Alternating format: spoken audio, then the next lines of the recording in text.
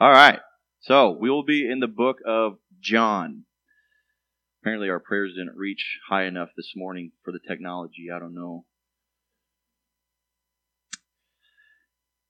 And a quick overview of the book of John. We're going to be in chapter 7 today. We won't be in chapter 1. But some things to know about the Gospel of John. It was written by the Apostle John, as it obviously states. John was the beloved disciple whom Jesus loved. John got to eat with Jesus. John got to walk with Jesus. It makes me wonder what that would have been like personally. Like, was Jesus sarcastic? Did he crack jokes?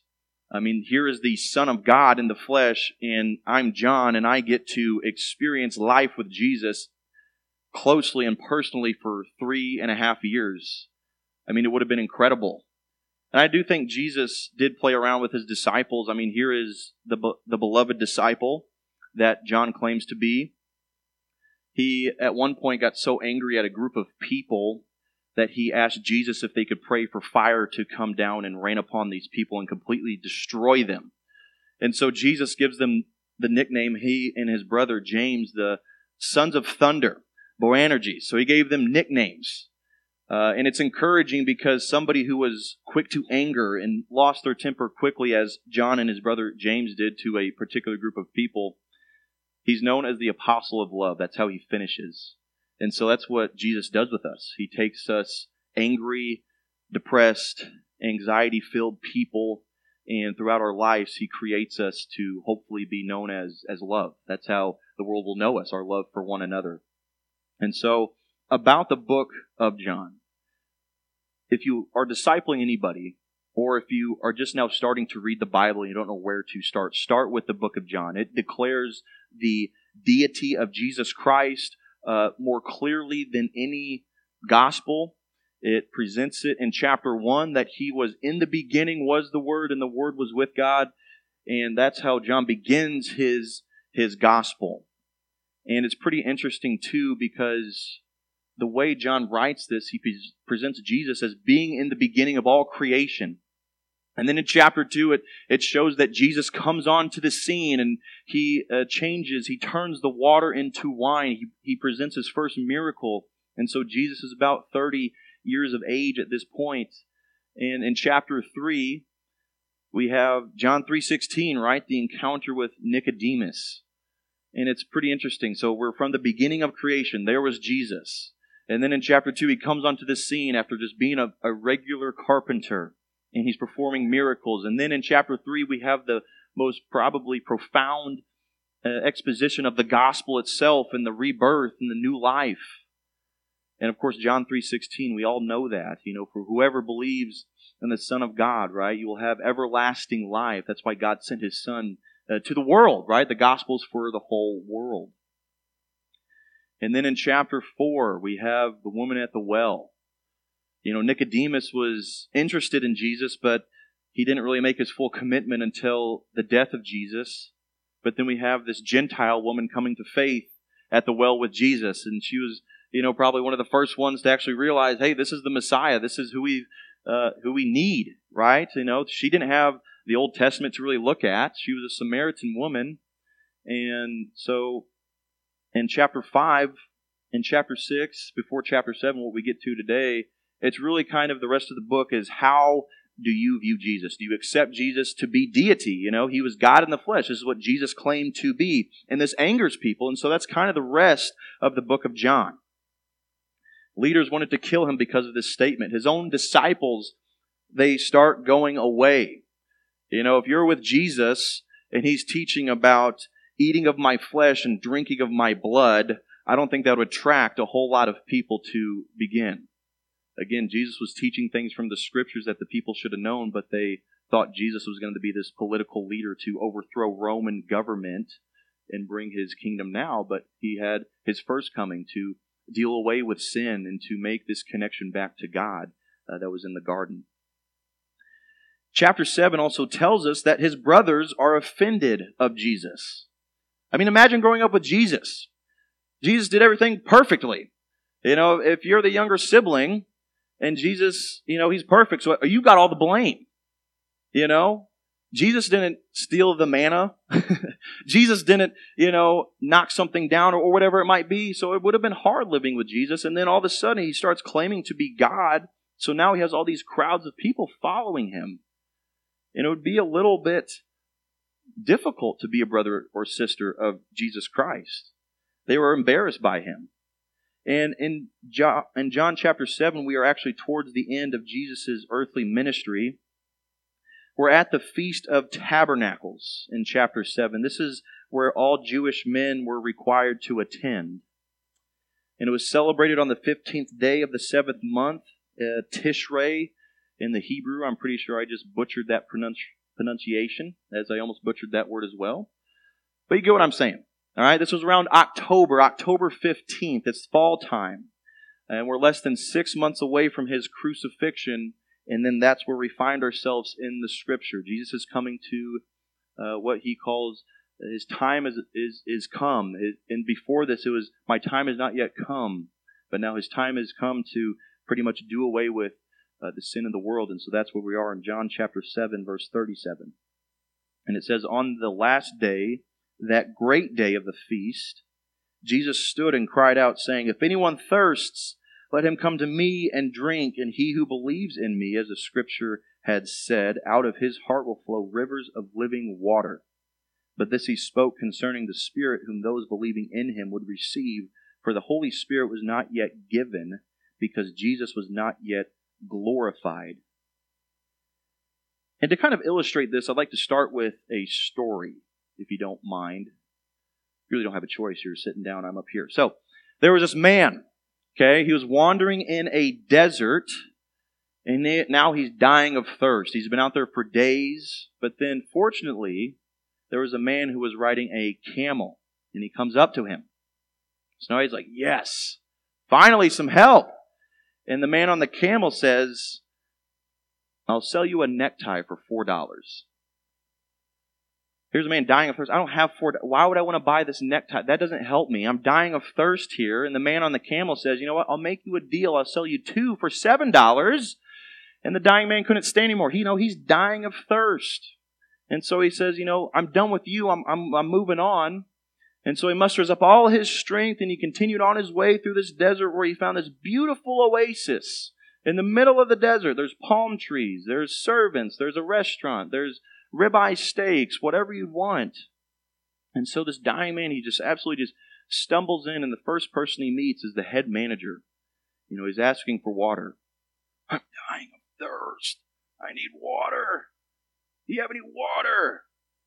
And so the waiter says, I'm sorry, but to be admitted into this oasis, you need a necktie. Now that's an absurd little story, but it does kind of illustrate what we're going to talk about today, because it gets repeated in life, this story, because everybody has the ability to have their thirst quenched, to have that satisfaction in your soul, but people are standing around talking about something as pointless as neckties. And we kind of miss the satisfaction of Jesus in things that don't matter in this world. And in staff meetings, we read a book for just devotional time, and we're going through this one book, and it gave the definition of failure. And failure is being successful at things that don't matter. And that was really eye-opening to me, because you can be successful at so many things in life, but if you don't find your success and ground your success in Jesus, in the kingdom of God, then what is life about? Because those things will wither away, but Jesus, He lasts forever. And so here Jesus in John chapter 7, He's giving one of the most beautiful invitations to anyone who would believe in Him. The deepest thirst of your lives can finally be quenched. But then, people are just standing around talking about neckties. It's like standing next to an artesian well. Here is Jesus, and then there's people just dying of thirst. And we have the red letters in our Bibles, hopefully. Jesus is speaking, but this particular section deserves to be pretty much written in gold. If anybody thirsts, come to Jesus. And what more comforting truth is there for a thirsty and dry society in a world like this? This is the greatest invitation. This is probably underlined or highlighted in a lot of Bibles today. And that's what I would do if you haven't yet. But the Bible, it's not about how we mark it, but it's about how the Bible marks us. We need to truly understand what is going on to live this out. That's why we go verse by verse, chapter by chapter, because if we claim to be Christians, to be a whole Christian, you have to go through the whole Bible. That's why we do it. And to truly understand these verses, we need to go through them. And if it isn't understood, then it isn't lived out. And there's a principle here for victorious Christian service. And a lot of the times Christians will say, oh, it's not me, it's completely the Lord. It's all the Lord. And this is true, but a lot of the times that's a cop-out to do nothing. You just leave it all up to the Lord and then you're not engaged. You just kind of sit on the sidelines. It's always the Lord, it's never me, which is half true, but it's also false. Yes, God is the source, but He has to look for channels to work through. That's how the church works. And taking a look at these verses, which we only have 3 verses today. Aren't you so glad? Not a whole chapter, just 3 verses. Okay, the new guy is going to make it easy for you. And so looking at this verses, God, Jesus, is telling that we, you and I, the church, are His channels in which He works through. And this is a perfect illustration of the divine and the human nature working together to quench the thirst of this world. And it's only 3 verses. Jesus even made it even more simpler to understand it in these 3 verses. In these 3 verses, verse 37 is an invitation. Okay? Then verse 38 is a promise or proclamation. And then verse 39 is the explanation of the promise. It's also interesting that Jesus gave this sermon in the midst of a great feast. So this is probably one of the shortest sermons that is in Scripture. Jesus didn't really have slides. He didn't have worship at the beginning. He just had 2 points of interest. No illustrations, no conclusion. He just gets straight to the point. Are you thirsty? If you are, then come. Rivers of living water will flow from you.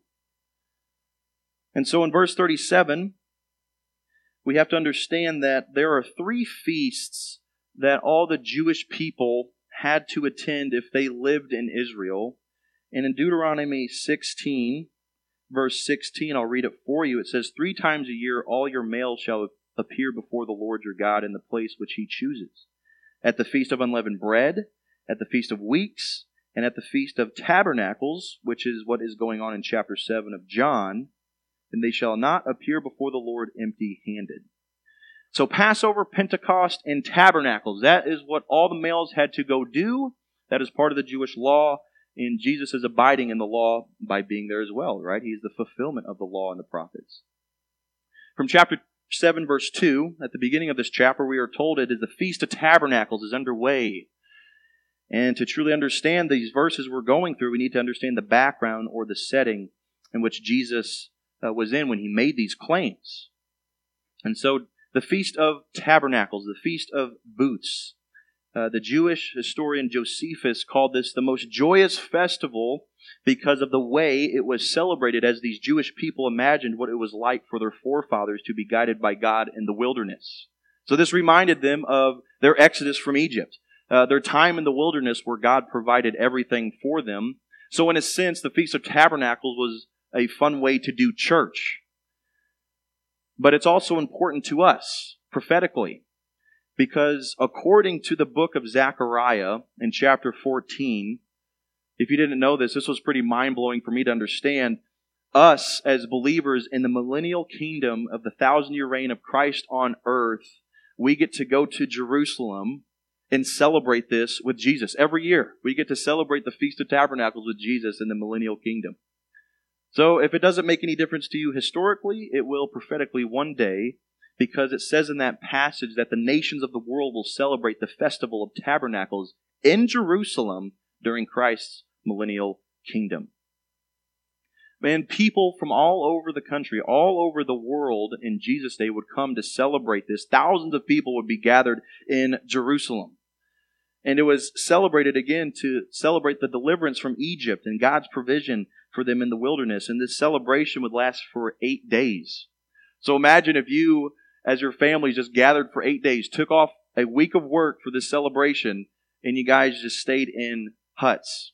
You got your little Coleman camper, and that's what you stayed in for 7 days. No AC, no bathrooms, and then you're just huddled together with everybody. So if you're like one of, an introvert, this feast would be a little awkward for you. You'd be sleeping side by side with probably some random guy, Or if you're an extrovert, this would be perfect for you. You just get to talk and hang out with people and talk about how God is working in your lives.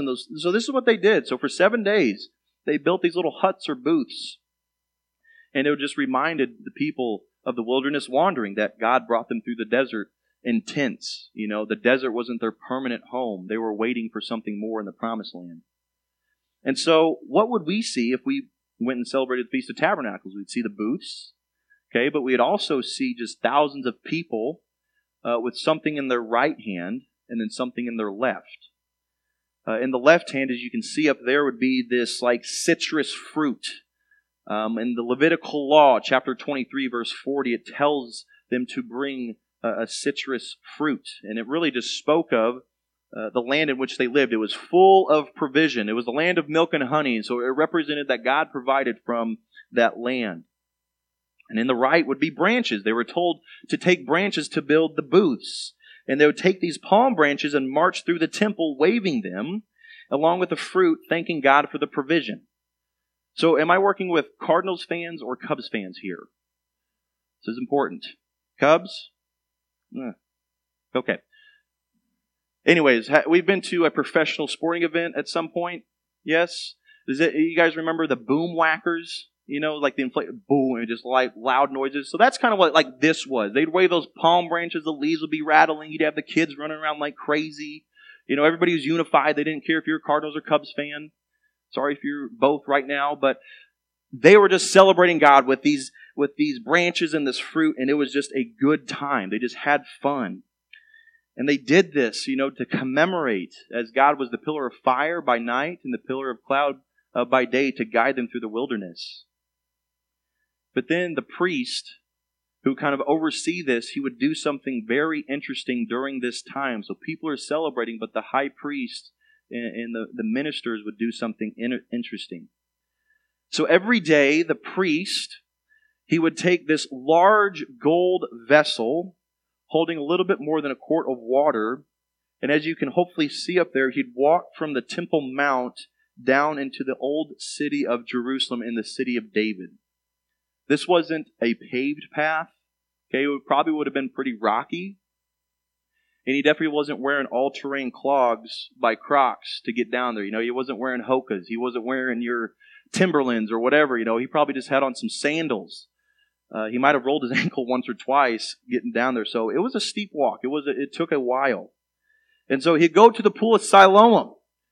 And he would fill up that cup and then walk back up to the temple. And he'd do this every day. Imagine if he got down there, got the water, and 3/4 of the way up, he slips and spills all the water. Well, what's he going to do? He's got to perform this ritual, so he got to go back down, fill it back up, and walk back up. Okay? So once he made it up, he'd go to the great stone altar that was inside of the temple area, and he would ascend on the right side of the ramp, and he would take this pitcher and throw it on the base of the altar. And then there would be 3 blasts from a trumpet or a shofar. And on the 3rd blast, the people of the area, there'd be thousands of people, and then they would cry out this text of Scripture found in Isaiah 12, verse 3. And it says, "With joy you will draw water from the wells of salvation."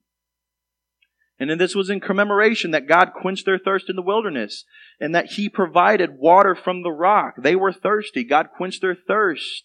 And they did this ritual every day during the Feast of Tabernacles. But in verse 37, it says, this is the last day.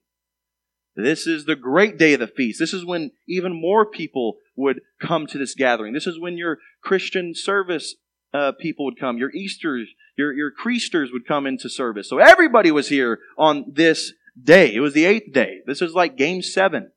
All right, this is it. This is the big deal. And they would actually walk around the altar 6 times. And then they would walk around a 7th time. And they would sing praises for God's provision.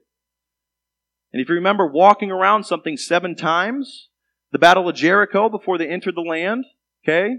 Why the Battle of Jericho? Well, because that's the battle that ended the wilderness march. This was the first town that they took in the land promised by God, and it ended their wilderness journeys. Their thirst was quenched. And so, in this particular scene, in which Jesus spoke, the crowd would have been doing this ritual. They would have been marching around the altar, and it builds up anticipation for the priest to pour water on the altar. Because when the priest would walk up, the crowd would go silent. Just imagine thousands of people going silent where you could hear a pin drop, and then he'd pour the water, and after that, people would cry out, "You will draw waters from the wells of salvation." And it was just a joyous time and an amazing time to be a part of. I'm sure there were people there like, "And you will draw waters from the wells of salvation." Just like sometimes when you come into church and you've had a rough day, maybe it was a tough time getting the kids out of bed, and it's like, "The joy of the Lord is my strength." And then you have the people, "The joy of the," and so it's just everybody was here. It was just a crazy time. And that's what that's the environment he's in right now. Okay? And this is the exact point where Jesus decides to speak up. "If anybody thirsts, let him come to me and drink." So Jesus is watching the whole crowd. And as the people were celebrating God's provision, Jesus is watching. But notice, he doesn't just say this radical statement. Jesus stood up and he cried out. He didn't just turn to his disciples. He didn't just turn to Peter and go, "Hey, if you're thirsty, come to me, I got you." He didn't go to doubting Thomas and be like, "Hey man, it's okay, I got you." This wasn't a whisper. He cried out so that thousands of people could hear him. So I want you to imagine this again. The crowd is marching around the altar. They're going absolutely berserk.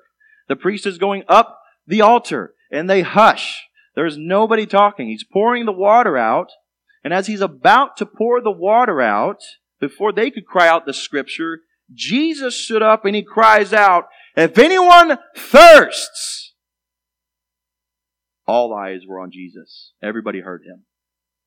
He says, "Let him come to me and drink." And so you would know that every head would just go, woof, just like all turned towards Jesus. I bet his disciples were kind of like, "Oh crap, I don't want to be seen." Everybody was looking in this direction. Now they weren't looking at the religion of the ritual being poured on the altar, but they were looking on the relationship that was possible with Jesus Christ. Jesus is presenting this. It's not about the ritual, but it's about me. Everybody's looking at Jesus. And before the people could say, "You draw from the wells of salvation," you draw from the waters of the wells of salvation, Jesus says, "If anyone thirsts, let him come to me and drink. He who believes in me, as the scriptures had said, out of his heart will flow rivers of living water." Do you see the significance of what Jesus is presenting and saying to these people? These people were in the middle of thanking God for quenching their thirst in the wilderness. And now Jesus says, "If anyone thirsts, let him come to me and drink." So here's Jesus, their Messiah. He's presenting himself with this incredible invitation. "If anyone thirsts, let him come to me and drink." And so when he said this sent out a shockwave through Jerusalem. Thousands of people hear this with mixed opinions, as it is today when people hear Jesus. It's mixed opinions. Verses 40 through 44 tells us that it caused a huge division. It says, "Therefore, many from the crowd, when they heard this, saying, truly this is a prophet. Others said, this is the Christ, this is the Messiah. But some said, will the Christ come out of Galilee? Can somebody really from Charleston, Illinois plant a church?" They were just so shocked. Has not the scripture said that the Christ comes from the seed of David and from the town of Bethlehem, where David was from? And so there was a division among the people because of Jesus. And now some of them wanted to take him, but no one laid hands on him. In Luke, in chapter 12, verse 51, Jesus tells us himself that he did not come to bring peace, but division. John 7, verse 46, it says, "The officers answered, no man has ever spoke like this man." Do you see the impact of the words that Jesus has? As they were pouring out the water, he says, "I'm the source of life. I'm the source of your satisfaction. All the religion and the rituals that you've done, it's pointing to me. I'm it." That's what he's saying. And from the invitation, we see this radical claim. If anyone thirsts, let him come to me and drink. And the Jews knew that Jesus was claiming to be God because in a couple of chapters later on, they say that you're a man who keeps claiming to be God. It's pretty obvious. And people who say, well, Jesus never really claims to be God in the Bible. I don't know if they're reading the same Bible. Jesus says it all the time. He may present it in a way that's different to our Western mind and culture, but he's definitely claiming to be the God of the Bible. And Jesus is claiming to be the satisfaction of all humanity. And this claim is either for a deranged lunatic or it's a claim of God himself. There's no in between. You can't look at the claims of Jesus and examine them and just come to the conclusion, I believe in Jesus. Yeah, he's a good guy. You know, historically, yeah, he was there. I think he meant well. He's a mighty prophet. Jesus left zero room for that. Jesus is claiming to be God, the Hebrew God of the Bible, Yahweh. Either Jesus was God or he was delusional. Just look at the claims. He says, I am the resurrection, the life, the truth, and the way. Like after the resurrection, Thomas was doubting him. He says, he calls him Lord and God after he sees the holes in the mark of his hands. And Jesus accepts Thomas's worship. Jesus says that before Abraham was, I am. I mean, do you remember who God said he was? He said, I am who I am, back in Exodus chapter 3. He gave the covenant name to Moses. I am who I am. And in John 8, Jesus lays claim to that name before Abraham was, I am. Jesus assumes the divine name of God in that chapter before these religious believers.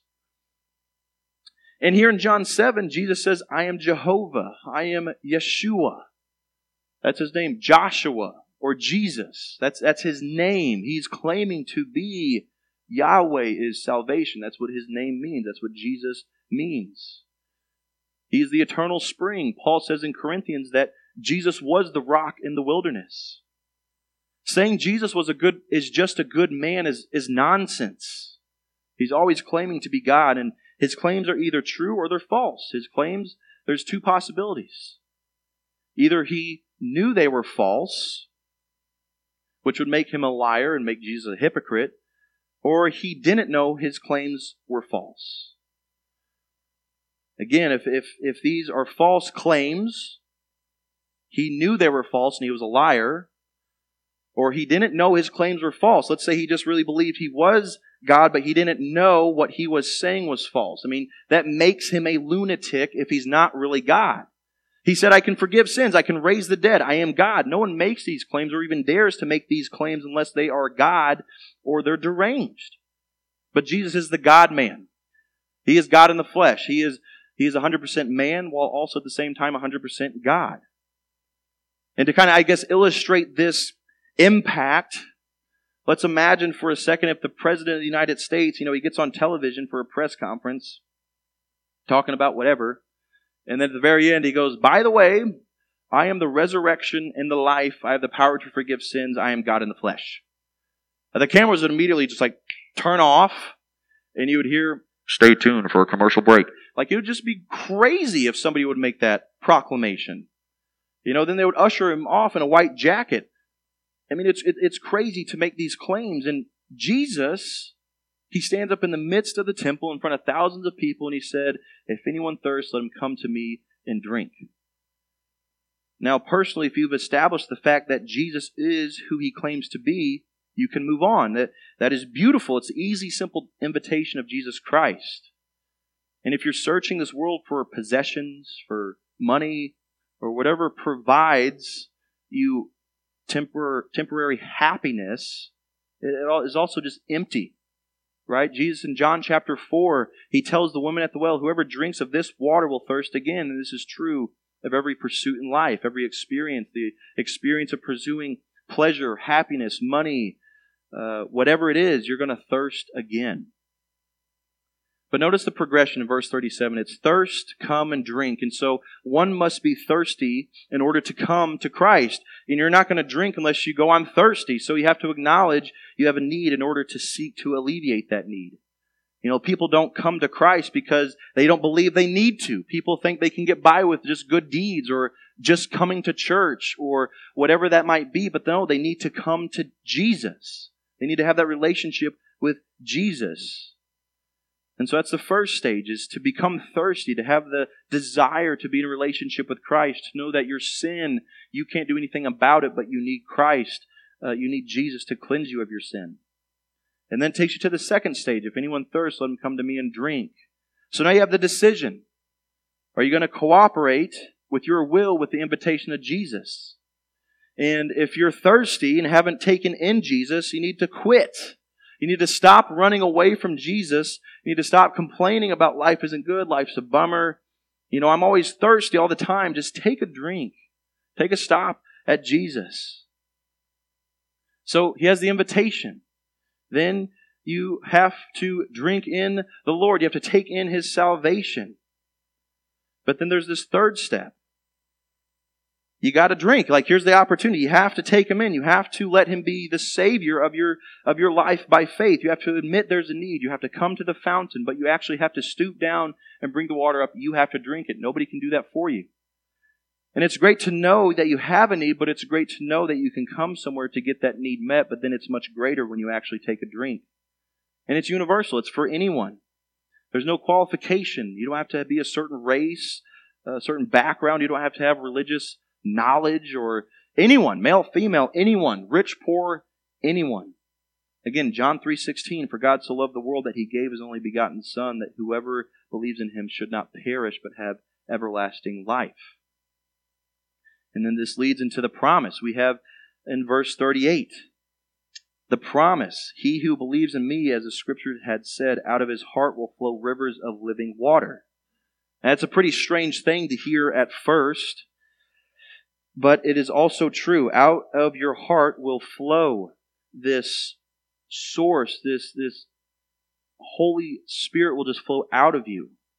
Again, Jesus says, I am the source, you are the channel. And it's true that we will be satisfied in Jesus, but that's not the point here. Because Jesus is saying, if anyone thirsts, let him come to me and drink, and he who comes to me will have his thirst quenched and be satisfied. Again, you'll be satisfied, but you're satisfied spiritually, but if you just stop with just that, you're missing out on the fullness of Jesus. This is not the promise, the point of the promise that Jesus is making. The point isn't that you're going to be satisfied, because that's already been established in John chapter 4, verse 14. The point is you'll become a vessel. Jesus is speaking about serving here. This isn't really necessarily about salvation, but serving the Lord. The point is you become this vessel, you become a channel. The life of Christ will flow from you in the form of serving the church, discipleship, doing life with people. Your life just becomes a river. And this is the point where a lot of modern Christianity is lacking, because a lot of the times in Christian teaching, it's just about come to Jesus and be saved, and then they kind of just stop there. Jesus has come to save us and satisfy us, period. Come to Jesus, be satisfied. I hope you're happy you have a good day, have a good Sunday, let's go to lunch, And then, when it's convenient for you, when it's convenient on your time, could you do something for the kingdom of God? We claim Jesus to be Savior, but if we claim Him to be Lord and Savior, as Romans tells us, He is Lord and Savior. And just thinking that it's okay for just Jesus to be your Savior, not your Lord, it's a very self-centered way of living, because then you're just focused on yourself. And Jesus is saying the opposite. He who believes in me will become a spring, a fountain of water will gush from your life. And at this point in the passage, not only will you have your needs met, but you'll be spiritually satisfied, but that spiritual satisfaction will pour in the life of others, gushing rivers of water. And when people look at churches, trying to see what the church has to offer, or people go church hopping, whatever that you want to call it, that's kind of the wrong way of seeing of how a church could fit you. Instead, you need to ask, what can I offer the church? What can you offer the church? Because Jesus said the experiences we are to be having is for all of us to be sources of living water, not just one source. It just can't be the pastor and the family. Sure, they do a ton of the work, but we're a body. We're supposed to be working together. And I heard it said that Christianity is boring and useless if all we do is just sit on the sidelines and don't get in the game of serving the Lord and His church, which is true. If Christianity was we just come here one day a week, and we just sit there for an hour and we don't serve or get connected in the community or serve the body, then it's really kind of pointless. Like we are created to serve as the body of Christ. And if you're a Christian, ask yourself the question, are you a fountain? Verse 37, Jesus is talking about Jesus. Jesus is the satisfaction and the source in verse 37. Verse 38, Jesus is talking about us. It needs to flow out from our lives into the lives of other people. And it really kind of boils down to three kinds of faith. There's faith of the unsaved man. It's a false faith. This is like, I believe that there's a supreme being. I believe that there is a God out there, that, He sent Jesus. It's more of an intellectual pursuit. He is knowledgeable about all the facts, but has zero relationship. And James describes this. It says that, the devils believe and tremble. The devil believes, but the devil isn't going to heaven. He believes that God is real, but he's not going to heaven because he has a false faith. There's no relationship there. It wasn't a faith that changed him. He actually rebelled against God.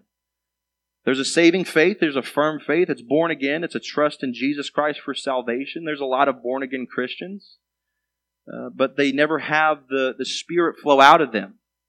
And Jesus says we don't keep our faith inside, rather we let it flow from you like a river. So people have this new life in them. They just haven't struck the rock to allow it to flow to others. And then there's the flowing faith described in verse 38.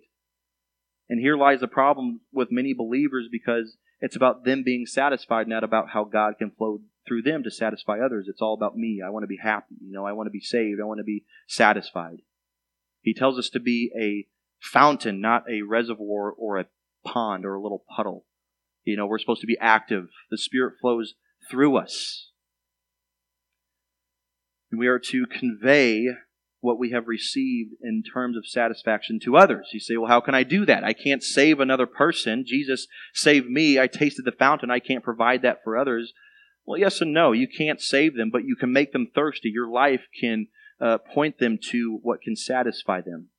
Again, Jesus describes us as being salt of the earth. And what does salt do? It creates a thirst. And so by your lifestyle, you can make this Jesus thing seem pretty attractive. And so I hope you don't have a false faith today. I hope you actually trust and know Jesus. I hope you at least have a saving faith, but I also hope that you have an active faith, a flowing faith. So you're saved, you're satisfied, but go follow that through. Be saved and satisfied and now be sent. Do something about that satisfaction. And then in verse 39, we have the explanation. It's what we are supposed to do. He's speaking of the Spirit here, and it hasn't come yet because Jesus wasn't exalted. He wasn't glorified yet. Jesus had sent the promise of the Holy Spirit when He left. And in John 14, He describes the Holy Spirit to His disciples. In John 14, Jesus says this to His disciples, John 14, verse 15. He says, "If you love me, keep my commandments, and I will pray the Father, and He will give you another helper, that being the Holy Spirit, that He may abide with you forever. The Spirit of truth, whom the world cannot receive, because it neither sees Him nor knows Him, but you know Him, for He dwells with you and will be in you, and I will not leave you as orphans, but I will come to you." Okay, so there's a twofold relationship with the Spirit. Okay, He's around you at all times. He's omnipresent. He's everywhere. It's the Spirit of God. He's around you. Before you came to Christ, He was convicting you. He was wooing you to Jesus. He was always pointing you to Jesus. And when you come to Jesus and you accept Him as Lord and Savior, the Spirit of God resides inside of you. But then there's this third relationship of the Holy Spirit. In Acts chapter 8, Jesus says, "But you shall receive power when the Holy Spirit has come upon you. And you shall be witnesses to me in Jerusalem and all Judea, Samaria, to the ends of the earth." And so the Spirit is around you at all times. The Spirit is within the believer. But then there is this power of the Holy Spirit, this dunamos, this dynamic power of the Spirit coming upon you and pouring out in your life to others. And so this actually happened because in Acts chapter 2, verse 36, we have the Spirit coming upon the disciples at Pentecost. And Peter, he gives this speech, and at the end of his speech, he says, "Therefore let all the house of Israel know assuredly that God has made this Jesus, whom you crucified, both Lord and Christ." Now when they heard this, they were cut to the heart and said to Peter and the rest of the apostles, "Men and brethren, what shall we do?" And Peter said to them, "Repent, and let every one of you be baptized in the name of Jesus Christ for the remissions of sins, and you shall receive the gift of the Holy Spirit." And so Peter, he was around Jesus. The Holy Spirit was around him. He became a believer, and the Holy Spirit was in him. And then Jesus said, "Wait for the Holy Spirit to come upon you." And when that did, he went around preaching, and this dynamic preaching led to 3,000 people to be baptized in one day. And this, Peter, he's a great example. It's encouraging because the Spirit empowered him to do this. Because in the flesh, Peter tried chopping some dude's ear off in the garden. Peter was obnoxious. He spoke up when he shouldn't have. But then empowered by the Spirit, it's the same guy, but it's the Spirit that changed him. And it was an overflowing during that sermon. And so my question to you is, are you a fountain? Are you letting the Spirit flow from your life, or is it stuck inside of you? Maybe you haven't even really acknowledged that the Spirit can do that. So I would encourage you guys to make it a practice in your prayer life to just ask the Spirit to fill you up. Holy Spirit, fill me up today to do your work, or whatever that might be. Because throughout life, we leak. We get involved in the world, and we need to be filled with the Holy Spirit, and it's up to you. It's your choice on how to live with the Spirit inside of you. And so Jesus says, "If anyone thirsts, let him come to me and drink, and he who believes in me, as the Scriptures had said, out of his heart will flow rivers of living water." And that same Spirit that was upon Peter at Pentecost was upon Jesus when he stood up to the crowd in front of thousands here in the Scriptures. And it's the same Spirit that raised Christ from the dead, and it is the same Spirit that empowers us to serve Jesus in His church today. So in this chapter, thousands of people were looking at Jesus when He made this claim, and some say, Jesus isn't worth my time. Sure, He says that, but who cares? And so their hearts are hardened. And some say, He is Lord and Savior, and they accept Him with open hearts. And the promise was to everybody that you could be a channel for the Lord to work in and through you. And so, are you thirsty? Would you like Jesus to fill you up so that you can be this outpouring of His Spirit to the world? So go to Jesus, drink, and serve in your church. Let the Spirit pour forth from your life. And that is abundant life, is serving your church, your community, and getting Jesus into areas of the world where it needs it. And that's in your backyard. It's in your community. There's a college that is going to need tons of Jesus as college starts up here soon. So I encourage you to be that. Pray for the Spirit to fill you up, and may the Spirit outpour from your life in living water, torrents. It should be gushing from you. And just pray for it. Ask for it, and God is willing to give to all who ask. And so we'll end with that. Hopefully that was encouraging. I can see a lot of people are still awake, so congratulations. We made it through. Let's pray. Father God, just want to thank you so much for today. Thank you for the grace of Woodlawn Chapel having me here and letting me and my wife, stay here with, hospitality and love. Lord, thank you so much for this place.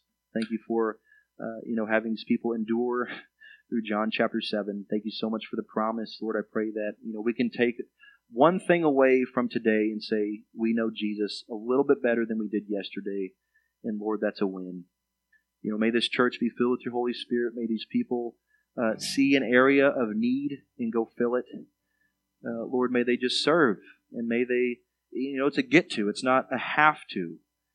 Jobs, it's a have to. We have to do things in life. But with Jesus, it's a get to. And what a beautiful get to it is because of what Jesus had to do for us to get back to the Father. So, Lord, we just thank you for today. Thank you for this message. Lord, just fill us up with your Spirit as we get to worship in spirit and in truth. In Christ's name we pray. Amen.